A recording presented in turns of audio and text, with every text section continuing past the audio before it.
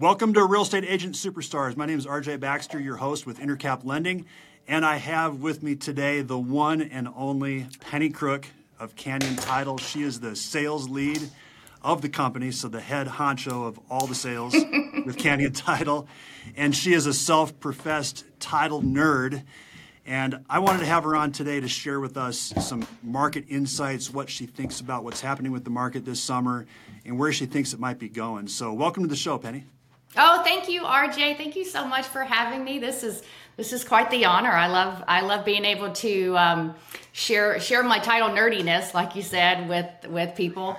I tell you, I got my start in title, and I know you won't believe this, but it's 25 years this year, 25 years ago. I know. I got started in a small little mom and pop title company in Nashville, Tennessee. So the accent's real. I haven't started drinking yet today. And so I helped grow a division where we started specializing in REOs.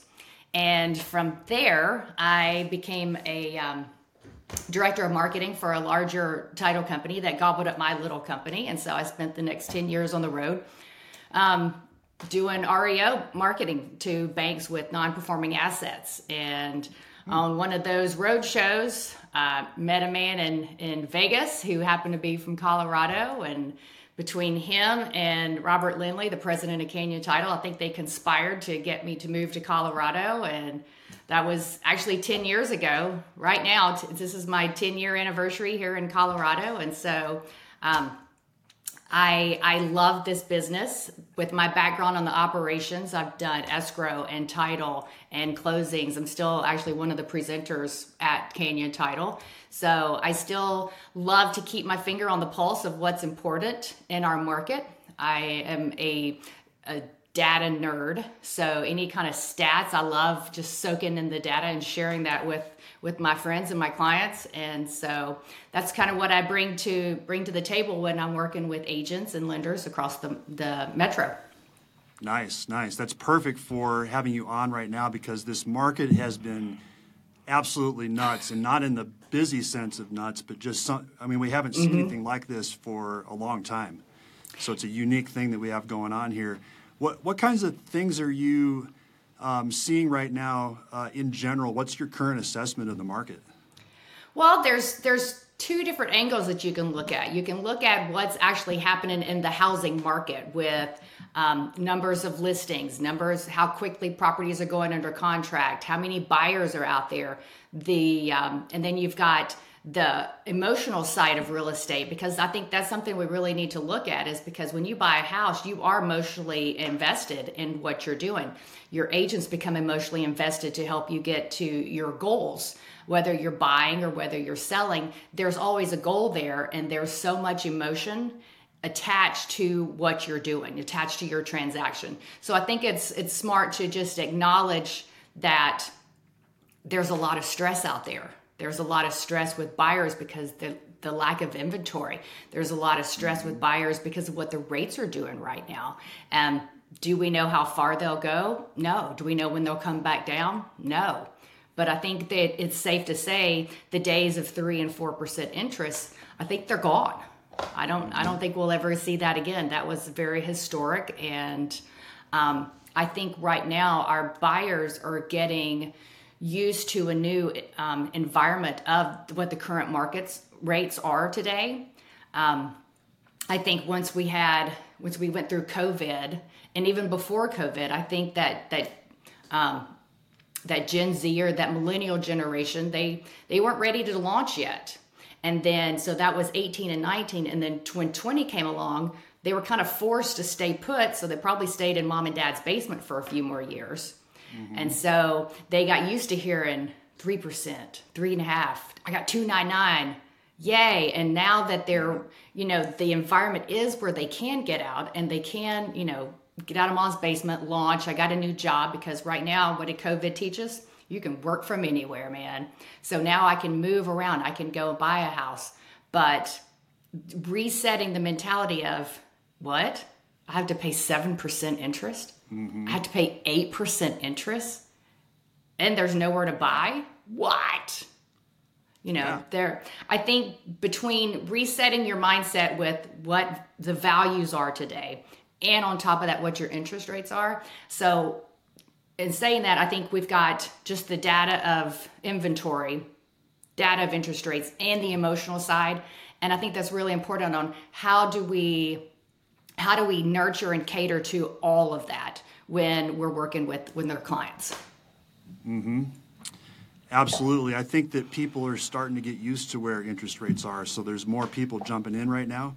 Mm-hmm. And what I'm seeing, at least, is we're seeing multiple offer situations again. Home prices seem to be stabilizing. I don't think they even went down a whole lot in the Colorado market, at least, but now they're starting to creep up again because of these multiple offer situations, properties going for above asking. And I heard a stat recently this week that home affordability nationwide is at an all-time low. So it's the least affordable time that we've ever seen since that statistic's been calculated, which is not surprising with home prices so high comparatively, and especially compared to incomes and interest rates up right now. Mm-hmm. Well, you also hear the media talk about initiatives for first-time home buyers and home ownership. And I think you're still going to have to be dealing with, there's not enough inventory. The builders really can't keep up. We're millions and millions of units under where we need to be to basically get everybody into a home. But then I see the initiatives to get there, but we still have the challenges of new construction, cost of labor, cost of materials, the time that it takes to build a house. It just can't build it fast enough. Well, there's a crunch there with the cost of building. There's only a certain amount that builders can come down on the price they can sell that house for. So it's just... Well, you still deal with affordability. Yeah, exactly. Labor cost is up. And I think your products are still up. I mean, I think the supply chain issue has eased a bit. The cost of lumber we saw ease a bit last year. But, how do I get into a house when I can't afford it? I still can't afford it. Yeah, or you have to afford less, which in Colorado makes it extra hard because there's not very much in that entry-level price point. So it's a double-edged sword. Well, it's for sure around the metro. Most definitely. Yeah, we have a lot of frustrated buyers out there right now that just can't, there's just not anything in their price range. They can't afford it. So it's an unfortunate thing. But there are programs, like you mentioned, that are helping first-time home buyers, especially like the social equity program. I don't know if you've heard of that, which is allowing some buyers to get rates in the 4s. Buy downs are back in the rage where people can get a temporarily lower rate, and then with the idea of refinancing in the next couple of years to a lower rate. And those actually have been around for decades, literally, but it's come back into popularity recently with rates going up, because for a long time, when you could get 3%, who needs to buy that down? Right. So it's really interesting to see what's happening in the landscape right now. But so you brought some stats for us, so I wanted to kind of jump into that and see some actual data.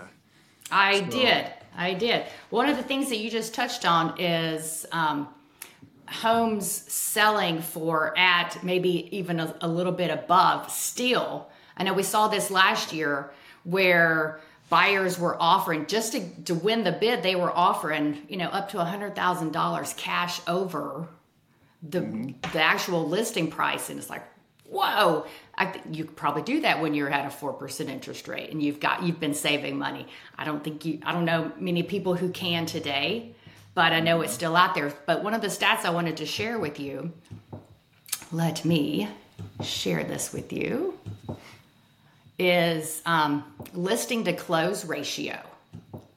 So what I've created here for you is, now this is a 5-year look from 2018, 19, 21, 22, and 23.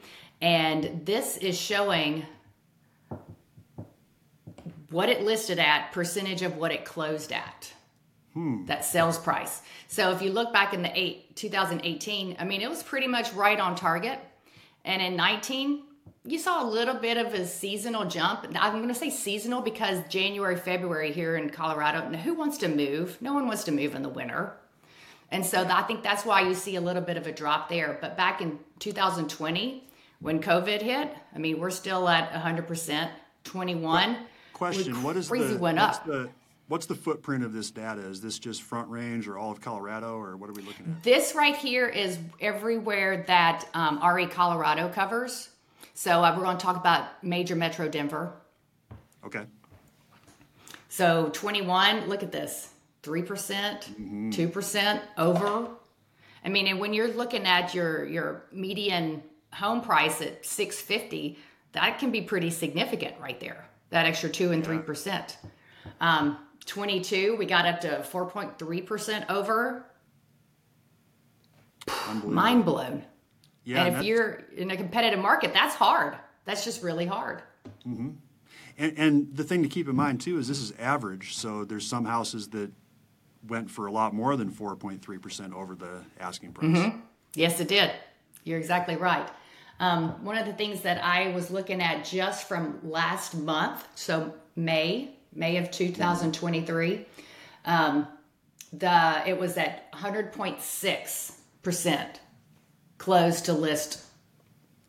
Yeah, I mean, the data doesn't lie. We're seeing it, like I'm hearing it on the street with offers that are actually happening, but this puts it into numbers to show that average is creeping up.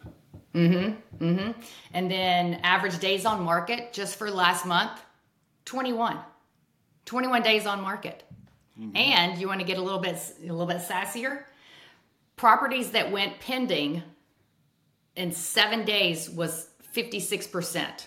56% of properties that hit the market went pending in less than 7 days. Wow. So if you're a buyer out there, man, you got to be prepared to pull the trigger. That's for sure. And the thing too is, I don't know if you have stats on this or just know something off the top of your head being a stats nerd, but isn't it like 25% of properties have been sitting for 6 months? They're like poorly priced or they're just garbage listings. You see that.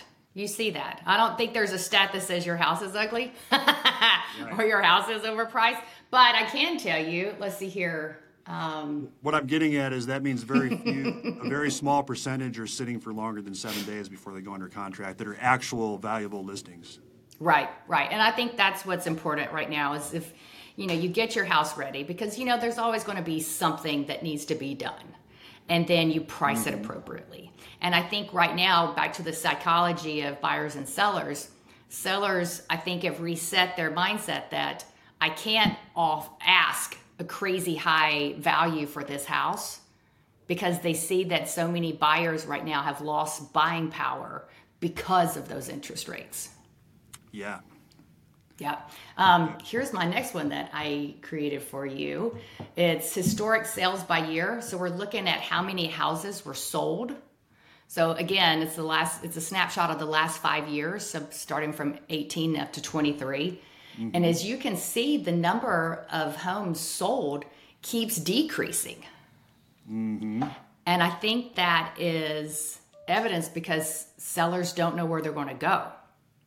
We've seen the biggest exodus from Colorado in quite some time, but we still have people coming in from California. And when I sold my house in California, I can pay cash here in Colorado. These prices aren't scary. Depending on your outlook. Where are you coming from? Yeah, not yet anyway.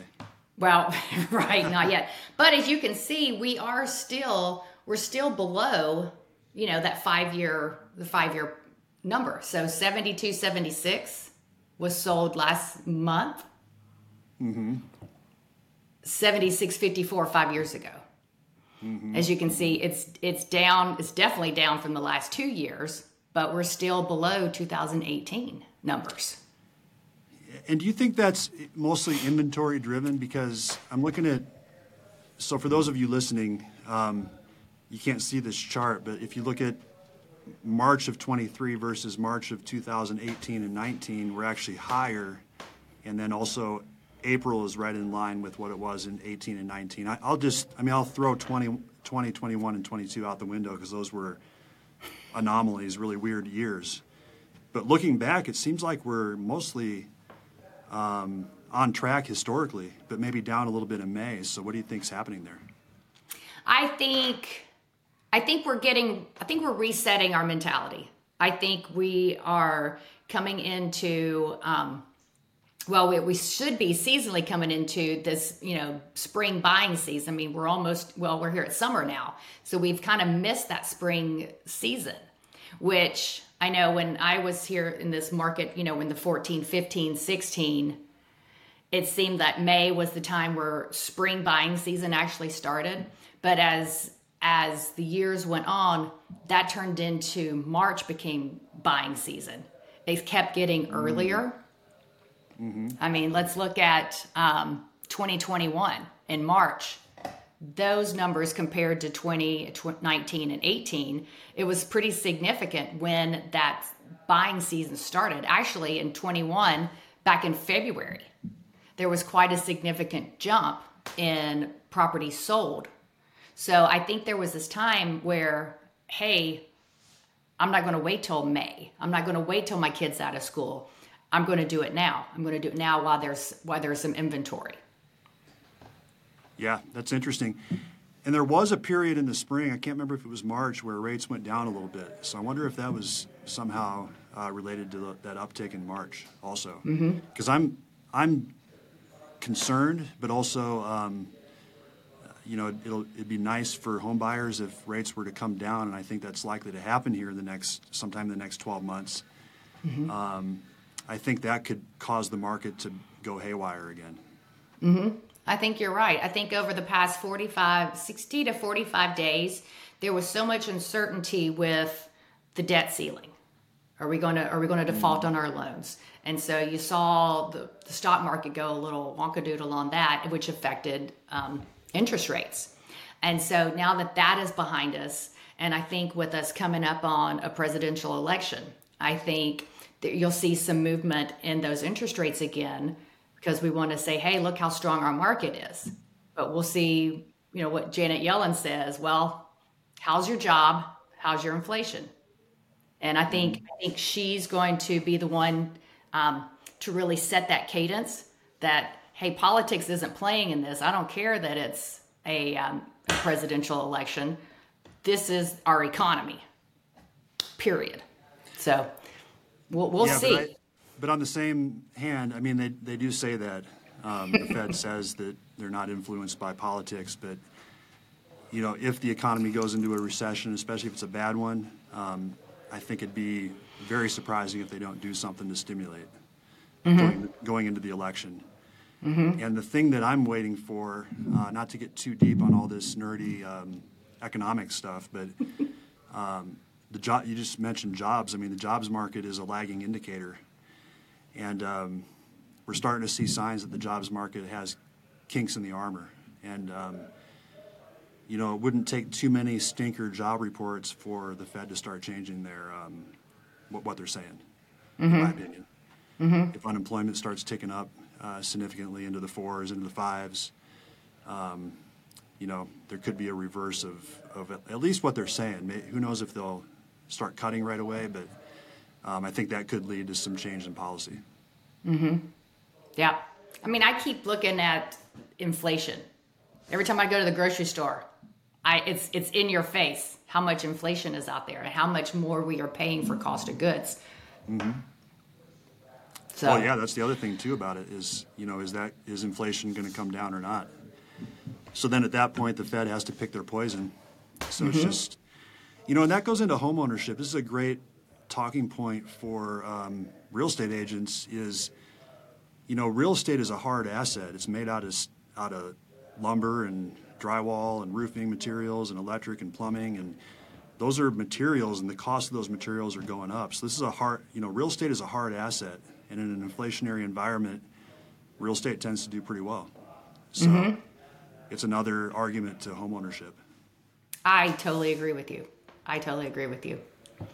Let me move all right, this. So you got more on. for us? I got another couple for you. So I know you do. With us being here in the Denver market, I pulled a real-time property market profile, and the data comes from our friends at Altos. Altos is a technology, and what I like about their stats, their market reports, is it's updated weekly. It's not last month and it's not last quarter, which you get from NAR and from CAR, but they provide basically real-time data. And so I did a snapshot here for us for the Metro Denver area. The median list price, $845,000. Wow. $845,000. That's incredible.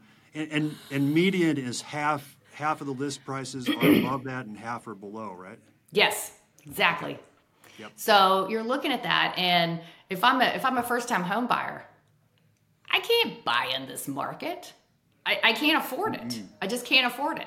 So moving on for new listings, that median is 712.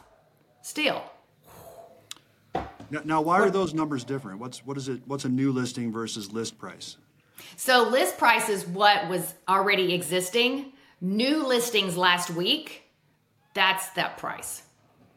So this is a snapshot of looking at last week. So does what that are you paying? Suggest the higher end properties are sitting longer because it pulls that median up on the overall listings?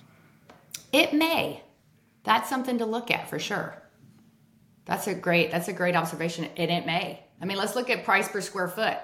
$409 a square foot. Man. Unbelievable. Oh, bless it. And they're sitting 59 days average on market.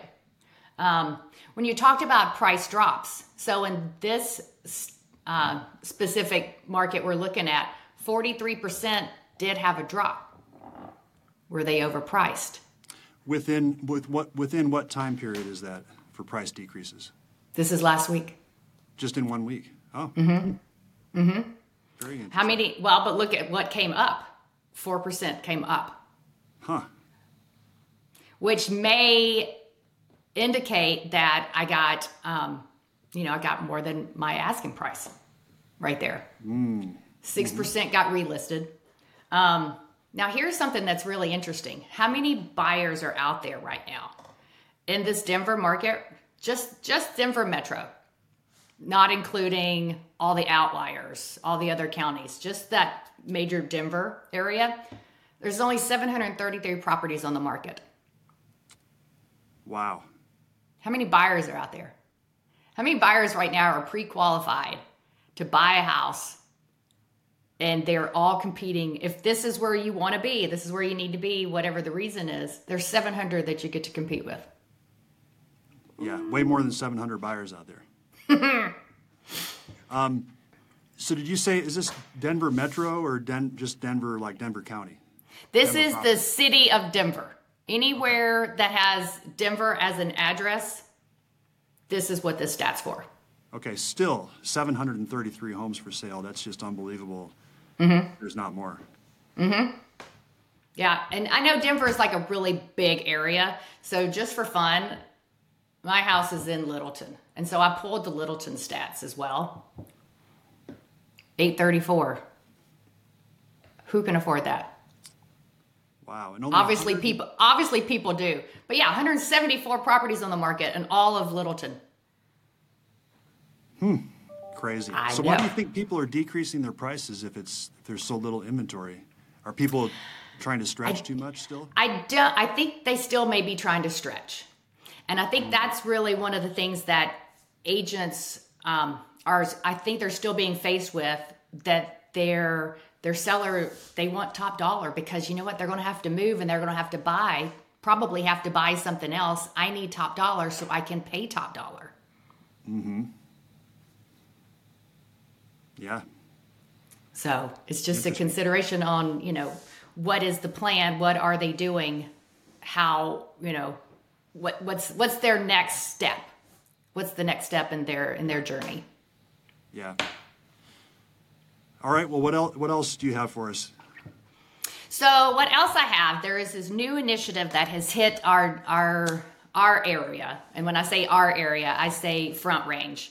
And what I'm talking about is it's called the FinCEN. So that is the federal financial Crimes Enforcement Network, FinCEN. And so they have issued a new initiative, regulation, however you want to say it, that is going to affect a lot of investment buyers or investors who are buying properties. And so what they are asking for is information, a little bit more deeper dive information on who is actually buying these properties.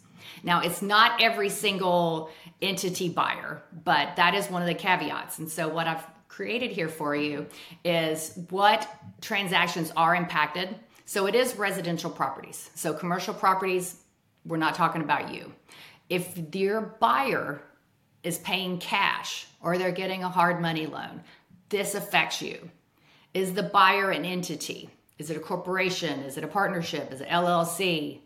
This affects your buyer. Is it the purchase price above $300,000? In this area, probably so. This affects them. Then there's 14 counties across the Front Range. And so what I've done here is I've created a little cheat sheet here for you.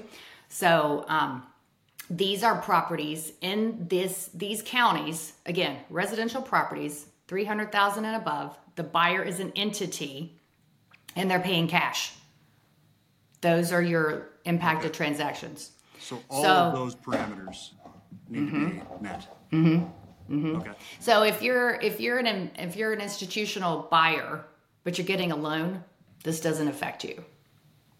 If you're an institutional buyer and you're not in one of these counties, doesn't affect you. Now, one of the things that I've seen recently is that, hey, is this new? Why are we doing this now? It's like, it's not new. It's new to our market, but this has been going on since 2016 in markets such as Florida, California, Texas. It seems that Colorado has now become a hot spot for, we'll call it foreign buyers. They're buying up our land, and the government just wants to. This organization just wants to make sure that we don't have any bad actors. Where's the money coming from? Right. Real estate is a really easy way for money laundering. We know this, and they're just trying to keep a good eye on it, just to make sure that they understand what's coming and going. Now, is it mandatory? The answer is yes. Every title underwriter, so the big dogs out there, the people who are actually insuring the transactions, they are required by the government to provide this information. So in turn, it's trickling down to title agents such as Canyon Title that we are required to provide this to them. It's not a good day if we decide we don't want to comply. Let's just put it that way. And just real quick, I'll show you, this is the form that has to be filled out. It has to be filled out by the buyer. Government just wants to know, who are you? They want to know with the entity, who are partners in the entity? Where are you getting the money from? So I've got this cheat sheet for you. This document here is hyperlinked to it. So for any of your listeners, if they are interested, I'm happy to share that with you.